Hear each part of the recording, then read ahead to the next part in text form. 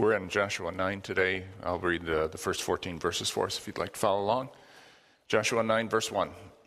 Now when all the kings west of the Jordan heard about these things, those in the hill country and the western foothills and along the entire coast of the Great Sea as far as Lebanon, the kings of the Hittites, Amorites, Canaanites, Perizzites, Hivites, and Jebusites, they came together to make war against Joshua and Israel. However, when the people of Gibeon heard what Joshua had done to Jericho and Ai, they resorted to a ruse. They went as a delegation whose donkeys were loaded with worn-out sacks and old wineskins, cracked and mended. The men put worn and patched sandals on their feet and wore old clothes. All the bread of their food supply was dry and moldy. Then they went to Joshua in the camp at Gilgal and said to him and the men of Israel, "We've come from a distant country. Make a treaty with us." The men of Israel said to the Hivites, "But perhaps you live near us. How then can we make a treaty with you?"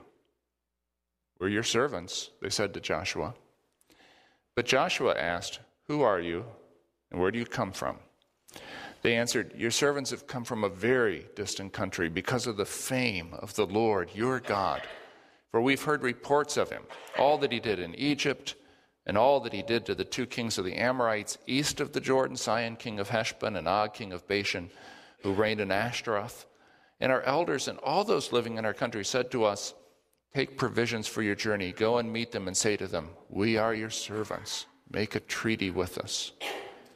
This bread of ours was warm when we packed it at home on the day we left to come to you, but now see how dry and moldy it is? And these wineskins that we filled were new, but see how cracked they are? And our clothes and sandals are worn out by the very long journey." The men of Israel sampled their provisions, but they did not inquire of the Lord. Now, verse 1. Now, when all the kings west of the Jordan heard about these things, let's just pause there, kind of set the stage. We think of kings as ruling large countries like England or France, but these kings ruled smaller areas, cities, and the territories that surrounded them. So imagine a king of Coldwater and of Bronson and of Quincy, and you'll have a better idea of what this was like. On the west side of the Jordan, in an area less than a quarter the size of the state of Indiana, there were Hittite kings, Amorite kings, Canaanite kings, Perizzite kings, kings, everywhere there were kings. Thus far, Israel had always faced one of these kingdoms at a time. First it was Sihon, king of the Amorites, and then Og, who ruled over Bashan. Then it was Jericho and their king, then Ai. But now things have changed. Many of the other kings, though they distrusted each other and were in competition with each other, came together, this is verse 2, to make war against Joshua and Israel. Seeing what Israel had done to individual kingdoms, they decided to pool their resources and meet Israel as a unified front. But one of these people groups in these little kingdoms followed a radically different strategy. Look at verse 3. However, when the people of Gibeon heard what Joshua had done to Jericho and Ai, they resorted to a ruse. This is a scam. They went as a delegation whose donkeys were loaded with worn-out sacks, old wineskins, etc., and said, "We've come from a distant country. Make a treaty with us." And we learned later in the chapter that the Gibeonites were ruled not by a king, but by a group of leaders, which is interesting. Perhaps this group of leaders was less concerned with maintaining power than a king might be. Or perhaps they were just more concerned about their people. Whatever the case, they believed in the reality and power of the God of Israel, and they didn't want to face Joshua in battle. But Israel was operating, remember, we've talked about it again and again, under the ban, under the order to drive out or destroy all the peoples of the promised land, a fact that had not escaped the Gibeonites' attention. So they devised this elaborate scheme to trick Israel into thinking that they were from a distant country and not from the promised land at all. The Gibeonites spoke not only to Joshua, verse 6 tells us, but to the men of Israel. Now, it's possible that upon their arrival, they didn't know who the leader of Israel was or which one Joshua was. Or it may be that they were trying to influence as many people as possible. The men of Israel said to them, you might live near us. How can we make a treaty with you? And that's when the Gibeonites addressed Joshua directly. This is verse 8. We're your servants, they said to Joshua. But Joshua said, who are you and where do you come from? They answered, we come from this distant country because of the fame of the Lord, your God. For we've heard reports of all that he did in Egypt, and all that he did to the two kings of the Amorites east of the Jordan, Sihon, king of Heshbon, king of Bashan, who reigned in Ashtaroth. And our elders and all those living in our country said, take provisions for your journey, go and meet them and say to them, we're your servants, make a treaty with us. I suspect that the praise of verses 8 and 9, while it may reveal a true respect for God, was also intended to put Israel off their guard. And whether that was the intention or not, it had that effect. Look at verse 14. The men of Israel sampled their provisions, and then look at that next phrase, but did not inquire of the Lord. How often we get into trouble in exactly the same way. Some course of action commends itself to us. Sounds good. Maybe it flatters our pride. And it seems harmless enough. We presume that we have sufficient information and are smart enough to make a good decision. We probably aren't. So instead of inquiring of the Lord, we trust our instincts and we go with our first impression. But you know what? We're probably not as well informed or as smart as we think we are. In the book Future Babel, Dan Gardner questions our ability to accurately assess situations and predict future possibilities. And not just our ability, but our experts' ability. He cites the work of a scholar from University of Pennsylvania named Philip Tetlick, who analyzed thousands of predictions from hundreds of people recognized as experts in their field over a period of 20 years. He came out with this gigantic book. According to Tetlock, as a group, the experts did little better and sometimes considerably worse than, and I'll quote, a dart-throwing chimpanzee. Let me give you some examples. In 1968, the president of Anaconda Copper Company predicted that his company would thrive for the next 500 years. 10 years later, after the emergence of fiber optics, Anaconda was out of business. Same year, Paul Ehrlich predicted, he was a big guy in the whole overpopulation thing. You remember, if you remember that time, everybody was talking about it, right? He predicted that overpopulation would produce the total collapse of the world's food supply. Since that time, the world's food supply has increased and not decreased, and has increased dramatically. Now, so has population, and it should increase even more, the food supply. In 1974, Ehrlich said, if I were a gambler, I would take even money that England will not exist in the year 2000. Well, I wonder what kind of odds you could have got that the Queen would still be on the throne in 2013. This is just a couple years ago. Goldman Sachs, 2008, you remember everything, right before the financial collapse, Goldman Sachs predicted that oil prices would surge to over $200 a barrel within 6 months. And the fact is, in that 6 months, oil prices changed dramatically. They dropped to $34 a barrel. Those are the experts. See, the reality is we can't see how things are going to turn out. We don't know the effect a present choice will have on the future, like the one that the men of Israel made when the people of Gibeon came to them. There's a psychologist named Daniel Kahneman. He's also a Nobel Prize-winning economist and an authority on human cognition. Bloomberg calls him one of the most influential people in the world on global finance, one of the smartest guys anywhere around. He said recently, talking about how people think, he said, we're blind about our own blindness. We're generally overconfident in our opinions and our impressions and judgments. And he said, people don't think very carefully. They're influenced by all sorts of superficial things in their decision making, and they procrastinate and they don't read the small print. Well, maybe Joshua and his people were influenced by all sorts of superficial things in their decision making, like worn out sandals and bags and moldy bread. Perhaps they didn't read the small print, but their basic problem was that they didn't consult the Lord. Verse 14, they sampled the provisions, but they didn't inquire of the Lord. Now verse 15. Then Joshua made a treaty of peace with them to let them live, and the leaders of the assembly ratified it by oath. Treaty is the word often translated as covenant. If we don't understand covenant, we're going to have a hard time understanding the message of the Bible. Covenant is that important to the overall theme of the Scriptures.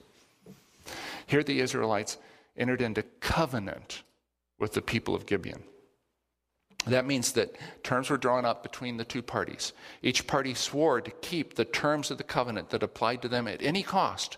And the Israelites swore fealty to the covenant in the name of the Lord. Animal sacrifices were offered then as a symbolic way of saying, if we failed to keep our part of the covenant, may what happened to this animal happen to us. Then the parties, in this case the leaders of Israel and the representatives of Gibeon, ate a meal together, ratifying the covenant. That was the process of covenant all around the ancient world. But 3 days later, Israel discovered that the Gibeonites were really their neighbors. They falsely stated their position. They had lied. The covenant was ratified under false pretenses. And when the people of Israel heard about it, they were angry. Look at verse 16. 3 days after they made the treaty with the Gibeonites, the Israelites heard they were their neighbors living near them. So the Israelites set out, and they're hot. And on the third day they came to their cities, Gibeon, Kephirah, Beeroth, Kiriath-Jearim. But the Israelites did not attack them because the leaders of the assembly had sworn an oath to them by the Lord, the God of Israel, that entered into covenant. The whole assembly grumbled against the leaders, but all the leaders answered, we've given them our oath by the Lord, the God of Israel, and we cannot touch them. Even though the covenant had been ratified under false pretenses, it was still a covenant. The Israelites hadn't included any stipulation requiring honesty on the part of their covenant partners. So even though Gibeon was false, Israel must remain true to the covenant. God takes covenant seriously. And the leaders of Israel understood that. Lewis Smead says, if you have a ship, you'll not desert. If you have people, you'll not forsake. If you have causes, you will not abandon. Then you're like God. What a marvelous thing a promise is. When a person makes a promise, he writes, when a person makes a promise, she reaches out into an unpredictable future and makes one thing predictable. She will be there even when being there costs her more than she wants to pay. When a person makes a promise, he stretches himself out into circumstances that no one can control and controls at least one thing. He'll be there no matter what the circumstances turn out to be. With one simple word of promise, a person creates an island of certainty in a sea of uncertainty. Now look, to understand Christianity, you must grasp the fact that the Lord is a promise-making, covenant-keeping God. He has bound himself by covenant to his people, that is, to his Son and to the people who belong to him. And God will not go back on his promise. He has no uncertainty about the future. He has promised not just to us, but to his Son, and he will fulfill his promise. We who have faith in Jesus are partners in covenant with God, in the new covenant. And as in any covenant, there are terms. You can read the terms in Jeremiah 31 and in Hebrews chapter 8. And there is a meal, a covenant meal. We call it the Lord's Supper. And there is a sacrifice. The new covenant was ratified by the sacrifice of Jesus on the cross. God takes covenant seriously. That's very apparent in a follow-up story to the Gibeon covenant that we have here. It's found in 2 Samuel 21. By 2 Samuel 21, the centuries have turned over, generations have passed away. Saul has become the very first king of Israel. He had grown up in the geographical region that later became the tribe of Benjamin, but that was home to Gibeon, and for some reason we don't know, he carried a grudge against the Gibeonites. So after he became king, when he came into power, he began a campaign of genocide against the Gibeonites. But even though many years, centuries, and multiple generations had passed, God had not forgotten covenant between Israel and Gibeon. And when Israel violated the covenant, he punished them for it. He sent 3 years of famine. When Saul's successor, King David, asked the Lord, "Why are we going through this, Lord?" He was told it was because Israel tried to annihilate the people of Gibeon. God does not forget covenant. And you, if you belong to his Son, Jesus Christ, are in covenant with him.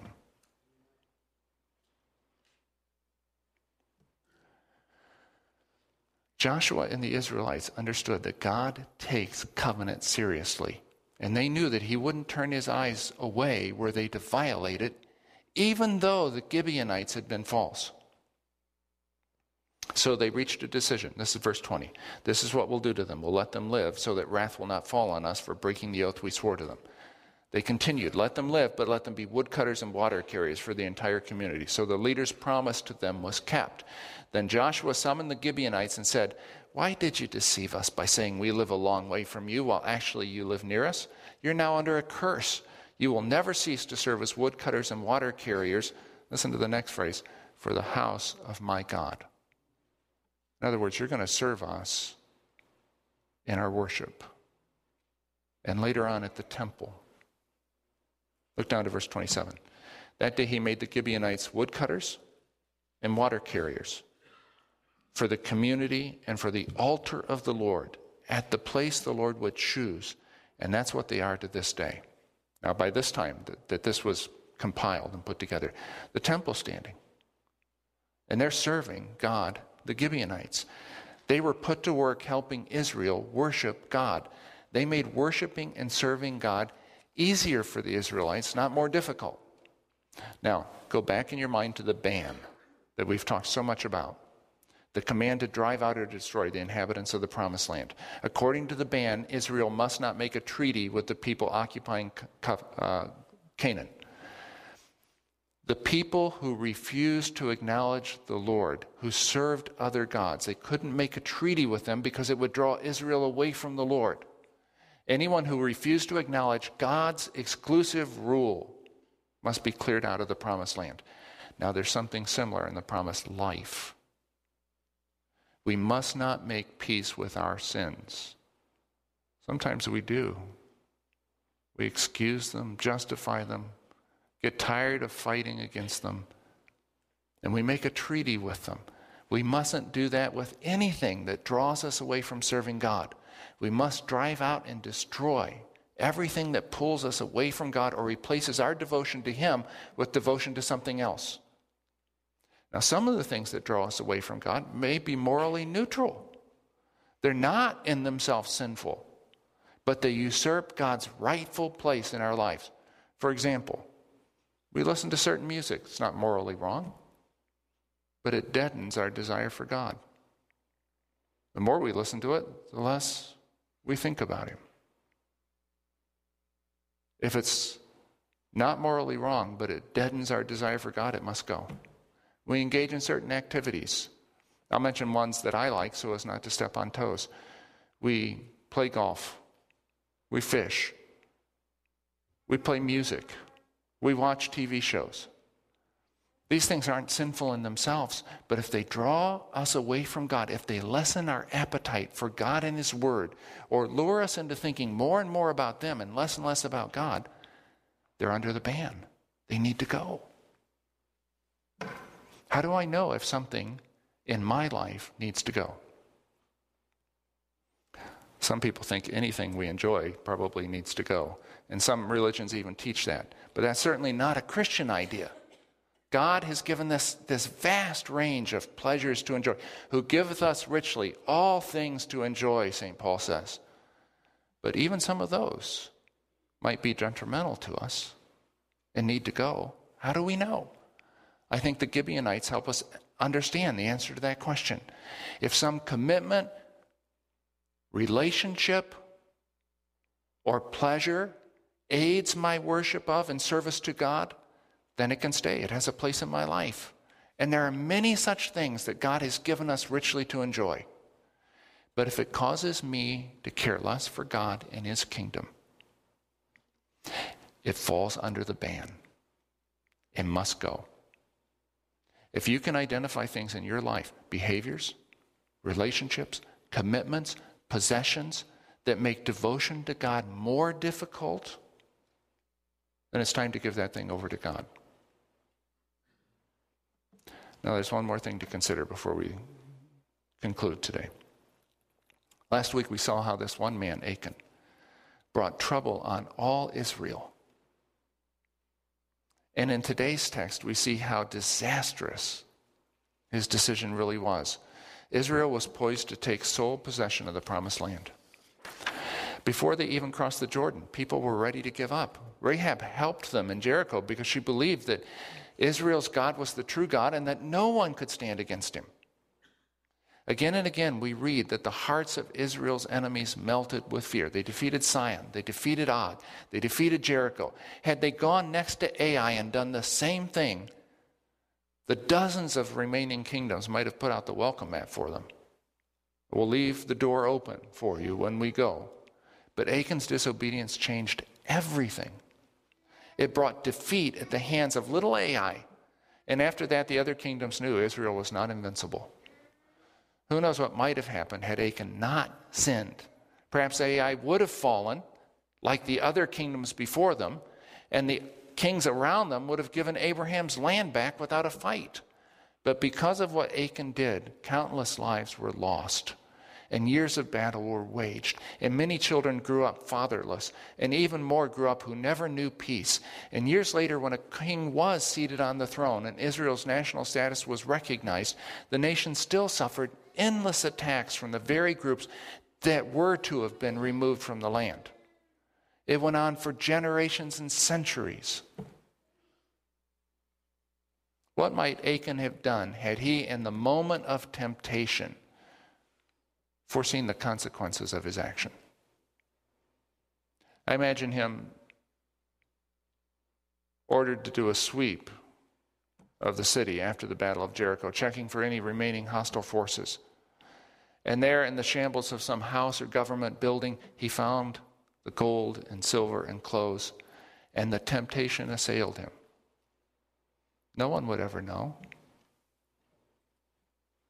After all you've been through and the way they've treated you, you deserve these things. And he looked around to see if anyone was watching, and then it was done. The decision was made, as so often happens, without even hardly realizing it. He had taken action. But what might he have done had he known that taking those things would result in his death and the death of his family? What if he had known that those things would lead to deaths in Israel and endless years of battle and pain? If he'd seen what he was getting into, he might have overcome the temptation.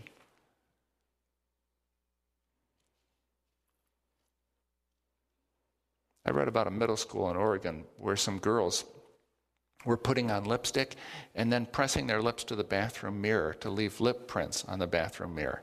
And they thought it was cool, and they were all doing it. But the principal didn't think it was so cool. So she called a bunch of girls into the bathroom and told them, look, this is a problem. This is a problem for our custodian who has to clean those mirrors every day. Do you have any idea how hard it is to get lipstick off those mirrors? And she had the custodian come in, and she asked him to demonstrate. So he took this long-handled brush from his cart, dipped it into the toilet, and scrubbed the mirror.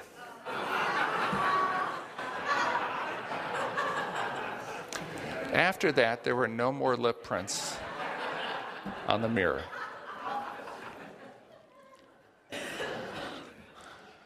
Our problem is that when we're tempted, we don't really see what we're going to get into. If we did, we wouldn't do it. We can't see what we're getting into, but someone we know can. And we can listen to what he has to say to us. That, in large part, is what it means to have faith. Sin carries a terrible price tag. Steve Farrar says sin will take you farther than you want to go, keep you longer than you want to stay, and cost you more than you're willing to pay. That's one side of this. But there's another side. If when Achan was tempted to take the items under the ban, he had somehow grasped the truth, the unequivocal truth, that these things would not make him happy or secure. If he had seen that the happiness they offered was a lie, if he could have seen himself 5 years down the road having gained nothing but having lost his integrity, he probably wouldn't have taken them. We say to ourselves, if only I can have this man, this woman, this job, this admiration, this possession, then I'll suffer any consequences. We say that because we've been duped. We believe, as did our first parents, that such things will fulfill us, secure us, or make us happy. But they always fail to deliver. In fact, the moment we yield to the temptation, the pleasure already begins to fade. We still get stuck with the delivery fee, but we don't get what we ordered. If you've been tempted to take a shortcut to happiness, if you've been trying to justify some behavior to yourself or to others, if you've got caught up in something, even something morally neutral, like politics or sports or hobbies, whatever, and your devotion to God has suffered for it, then learn the lesson of Achan. Don't justify your behavior. As I've gotten older, I've realized that whenever I'm justifying my attitudes or my behaviors, I've already lost. Don't justify your behavior. Instead, give those things to God. If it can help you in your service to Him, He'll give it back to you. But whether He does or doesn't, He'll give Himself to you. And that is by far the more important gift. Now let's pray.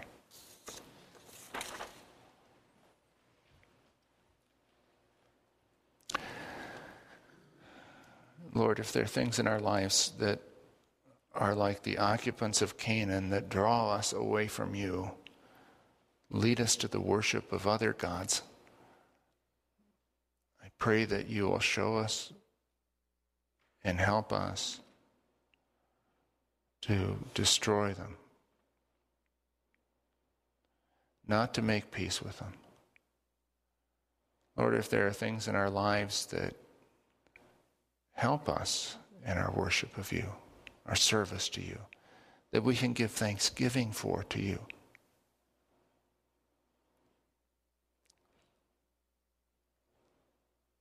Help us to acknowledge that, be grateful for it, and give everything we are and have to you. For Jesus' sake, amen.